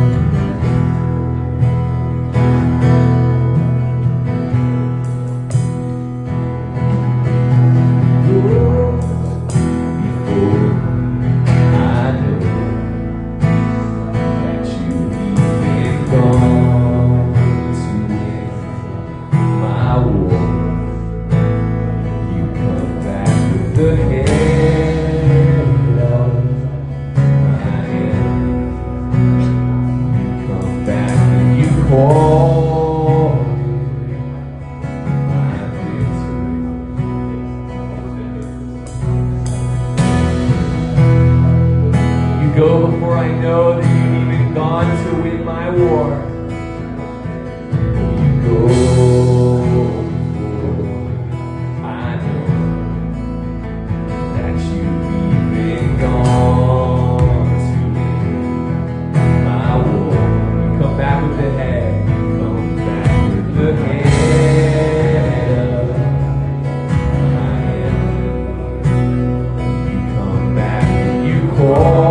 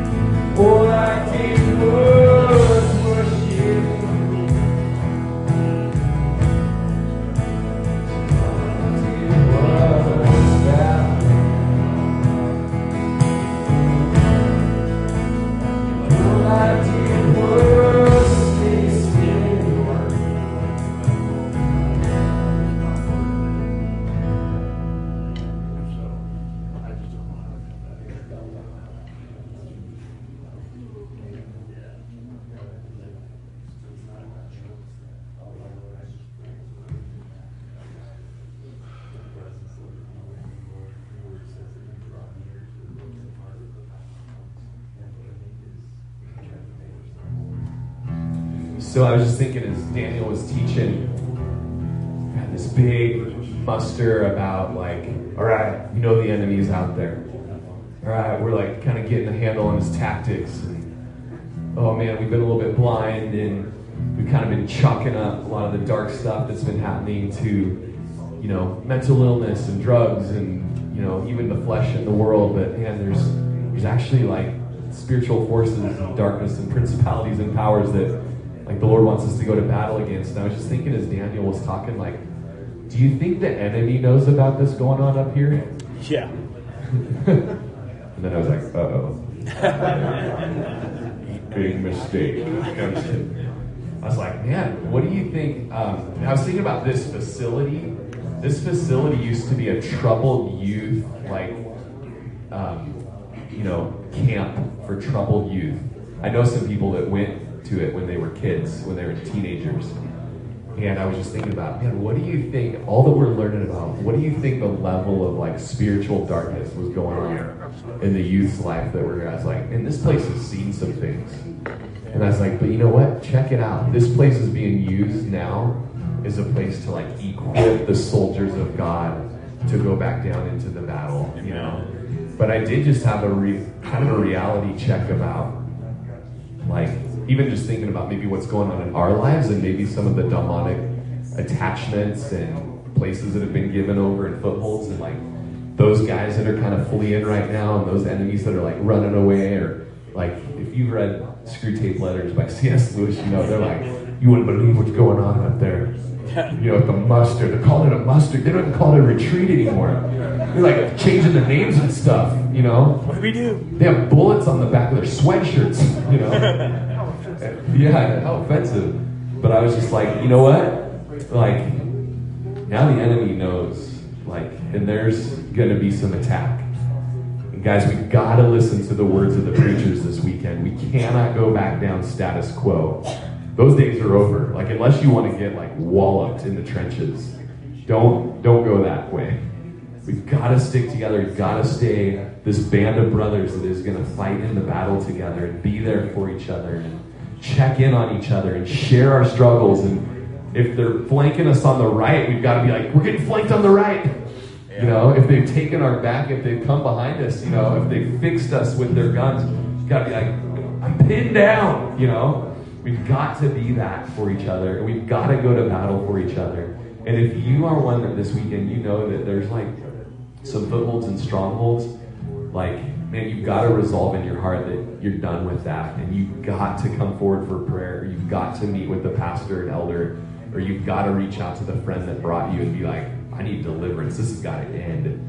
And you're going to get whooped up on when you go back down the mountain. And so let's just resolve that we are going to fight these battles biblically, right?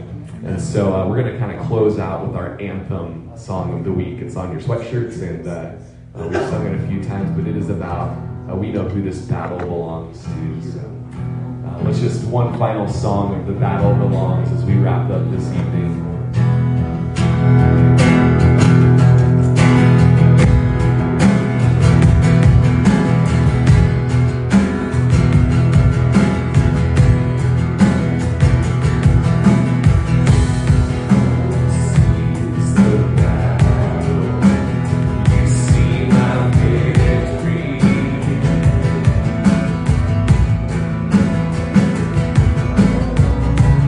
All I see is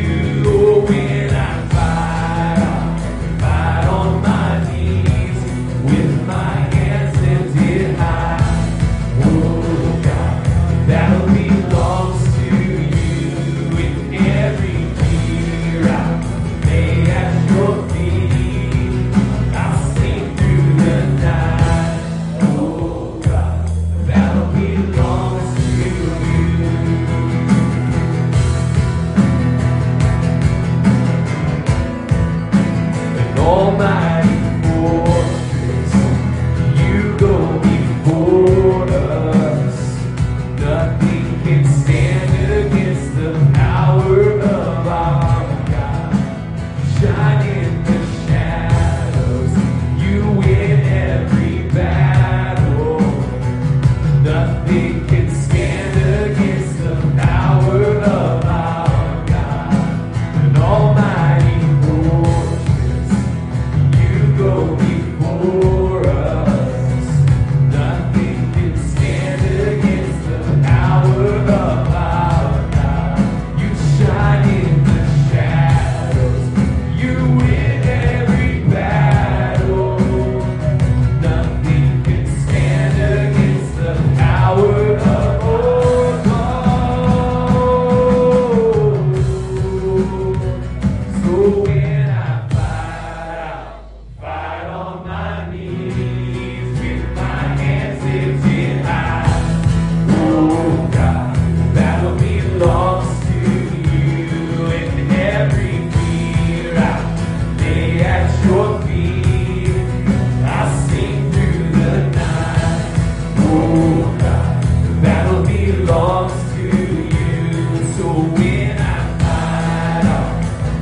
on my knees with my hands lifted high.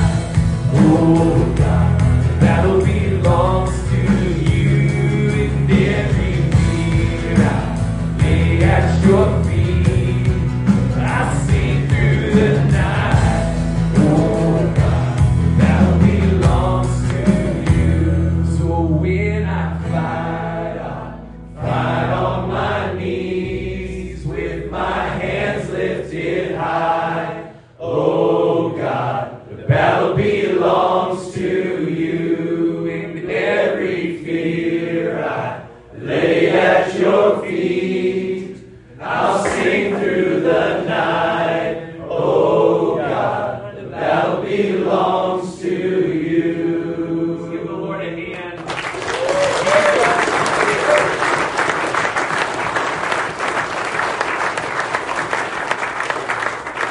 And there's this incredible book. We can bring the lights up, Chris. I don't know if that's you back there. Yeah, turn those lights up.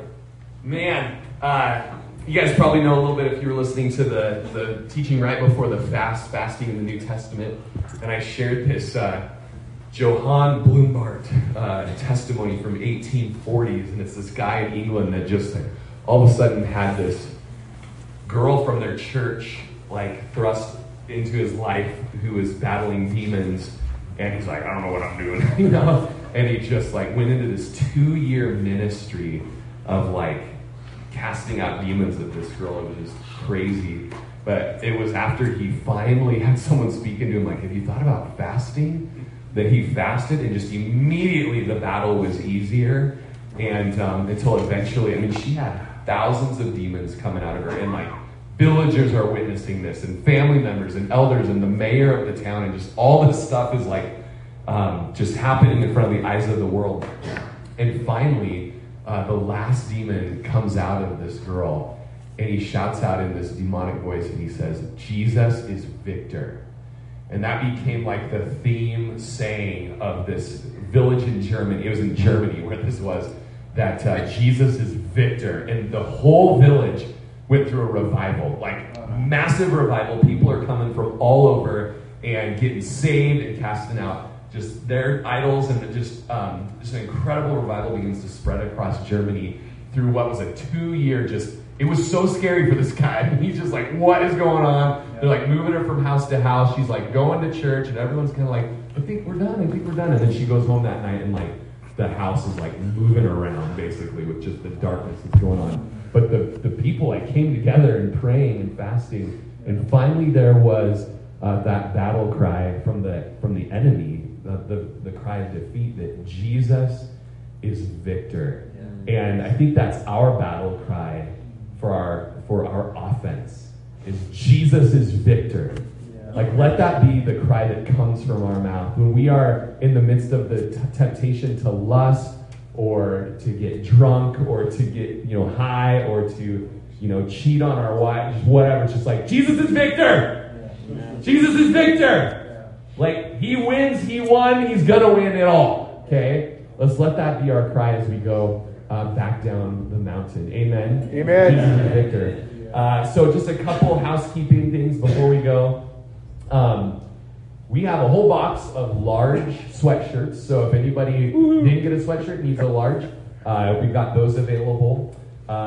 If you're a double X or a triple XL and you would like something like that, we actually have a bunch of extras from our soccer season print job, and we have tons of extra of the logos, and we can get those to you pretty soon. And if you'd like a sweatshirt, you didn't get one, just let me know. We can order some sweatshirts and get those to you as well, if that's something that you'd like.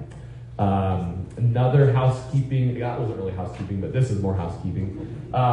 If you guys can help me, I've got to leave first thing in the morning to get back down there and get things ready for church and stuff. And so I'm not going to really be able to kind of like do that morning sweep, where we just make sure all of our lost and found stuff is taken back to town with us, and we're just making sure all our pop cans are, tossed or whatever it is they want to do with them. All the coffee cups and cups and just everything. We just kind of make sure. I always love, my rule is always, let's leave the place better than when we found it, And so let's just bless them where they want to have us back as far as that goes. And then Lindsay's aunt, Sharon, her and her husband go to the First Baptist Church in town. And so they're friends with John and Cherie here up at the camp. And they were serving us this weekend. And she just came up and just teasing and stuff. And she's like, okay, so make sure you leave all your cabins clean because I'm the cleaning crew tomorrow. And I was like, I do that so sad. I said, I'll just pass it on. So maybe as you're just kind of a cabin leader, all those cabin leaders and just anyone that can just help your cabin leader out, just make sure when you close that door tomorrow, just all your stuff's clean and any garbage is picked up, put it in the garbage can. And then the bathroom, just give it a wipe down, If there's any mud that came off your shoes or your boots, just kind of get that swept out and whatnot. Let's just leave our cabins better, just all that. Make sure there's no garbage in the gym. Maybe someone could do a gym sweep and just it says we're walking out tomorrow, property sweep. And is anybody going to be here tomorrow? Like, you're going to be here tomorrow, but you don't have to leave early to get back to church. You're just kind of here. And so, who's that back there? I can't see very far. So the calls. Awesome. The Call Brothers. Would you guys kind of be the last guys off the battlefield? Have you seen We Were Soldiers and Mel Gibson? He's the last guy to step onto the helicopter heading out of there. Could you guys be Mel Gibson for me tomorrow? Oh, that would be awesome. Julia's like, you told me you'd be back early. That's our other battle cry. Too bad, so sad. So there's all of that. Man, guys, just so blessed to be with you. It's 10 o'clock, I just wish we had another day together. I think we could pull it off. This is what Peter felt like on the Mount of Transfiguration. He was just in the presence of the glory of the Lord. He's like, I got an idea, just hear me out.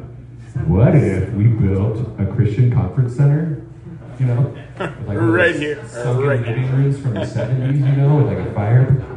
Yeah. Jesus is like, oh, Peter. Satan's gonna sift you like wheat so bad. What did I say? Yeah, what did I say? I think those were the main housekeeping things. Yeah.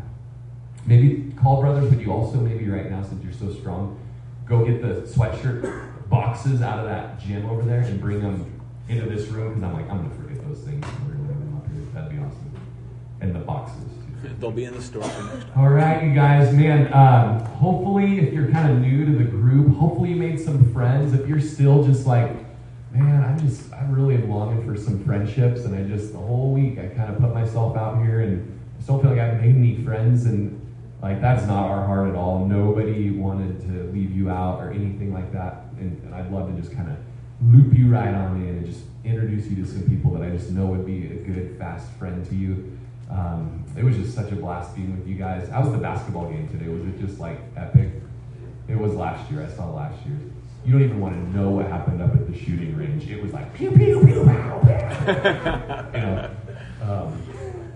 ARs, pistolas, shotguns. We were living the OK Corral up there. Oh yeah. Like, yeah. Fire in the hole. We were pretending the targets were Satan. Like, die. But okay. You guys hang out. I think there's some snackies left in the atrium.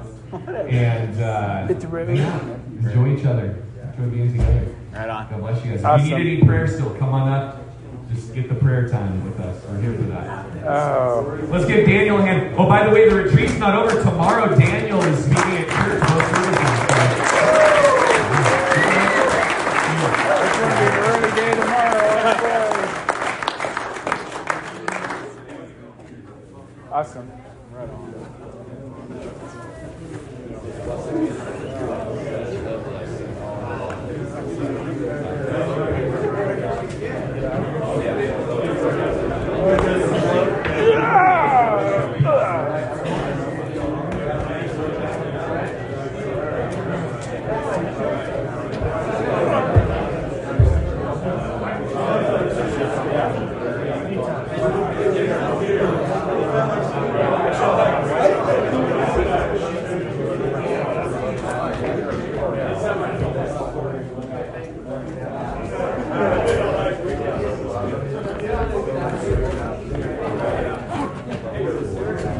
Thanks for letting this pound on your drums, dude.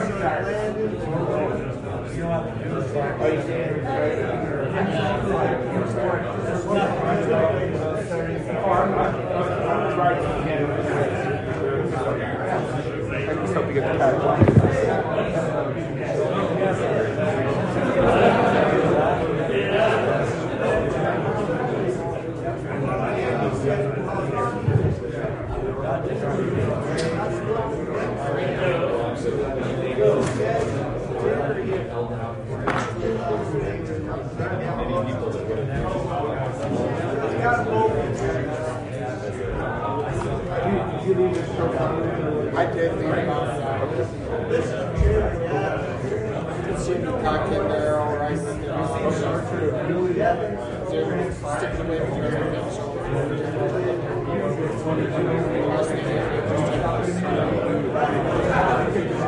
yeah, well, I haven't hit the bag, but I'll just Okay, sounds good. All right. Well, thank you again. That was awesome.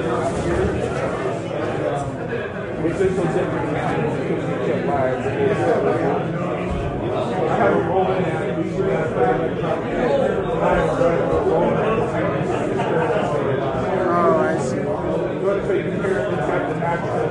Because I hear as loud as the house when you play music, it's the same type of sound. These are like this running to a roll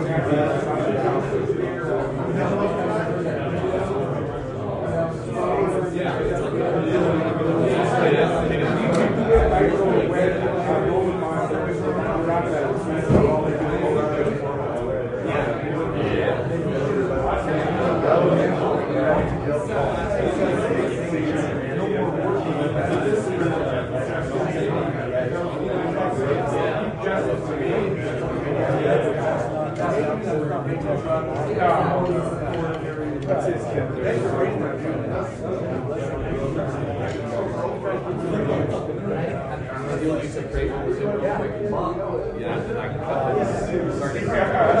So you need to bring your stuff. Oh yeah, it is.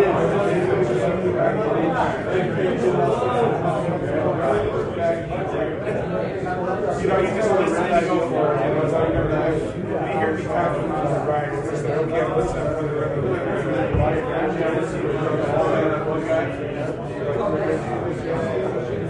Yeah,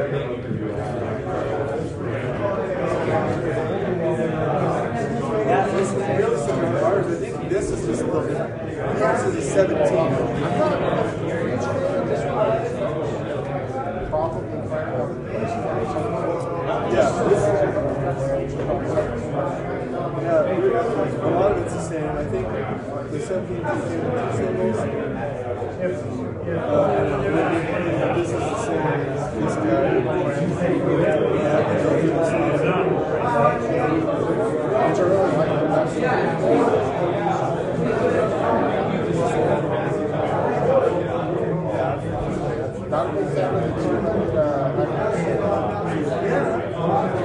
It seems like some my that attaches solid to this. This one I couldn't get it adjusted where it wanted to kick up.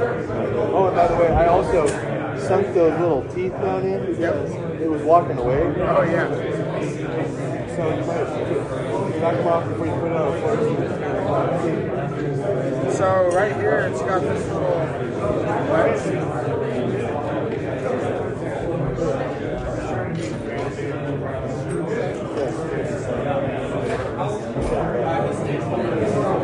That little wedge right here keeps it on.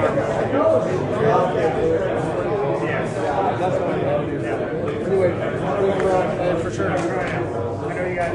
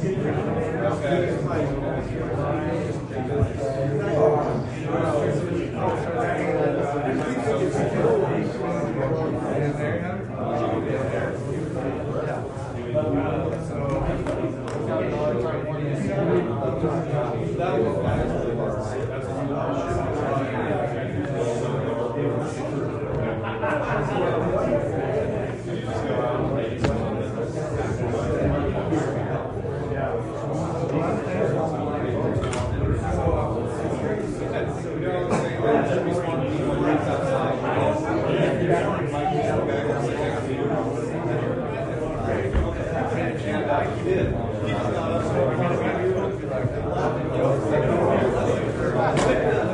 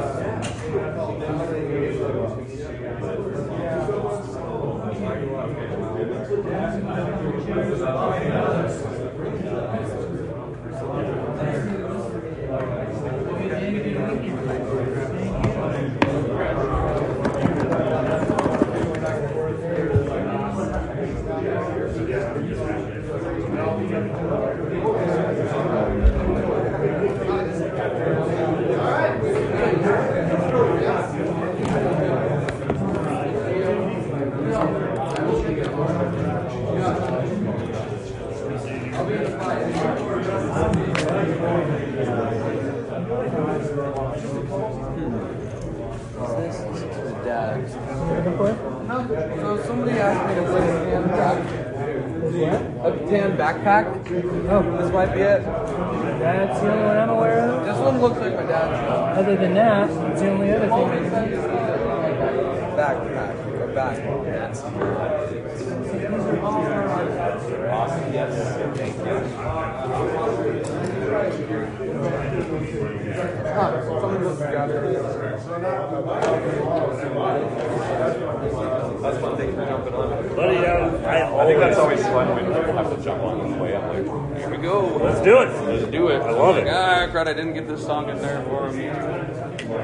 And shoot, that's not the It's good practice. It's not the key that I wanted in. Whatever. It's like way low or whatever. Or way high. Or way high. Yeah. Like, Or almost low. Yeah. yeah. Like, boy, that That's is. the direct box that we borrowed from them and the extension cord. That's all it is. They had 2 direct boxes that are already sitting up there.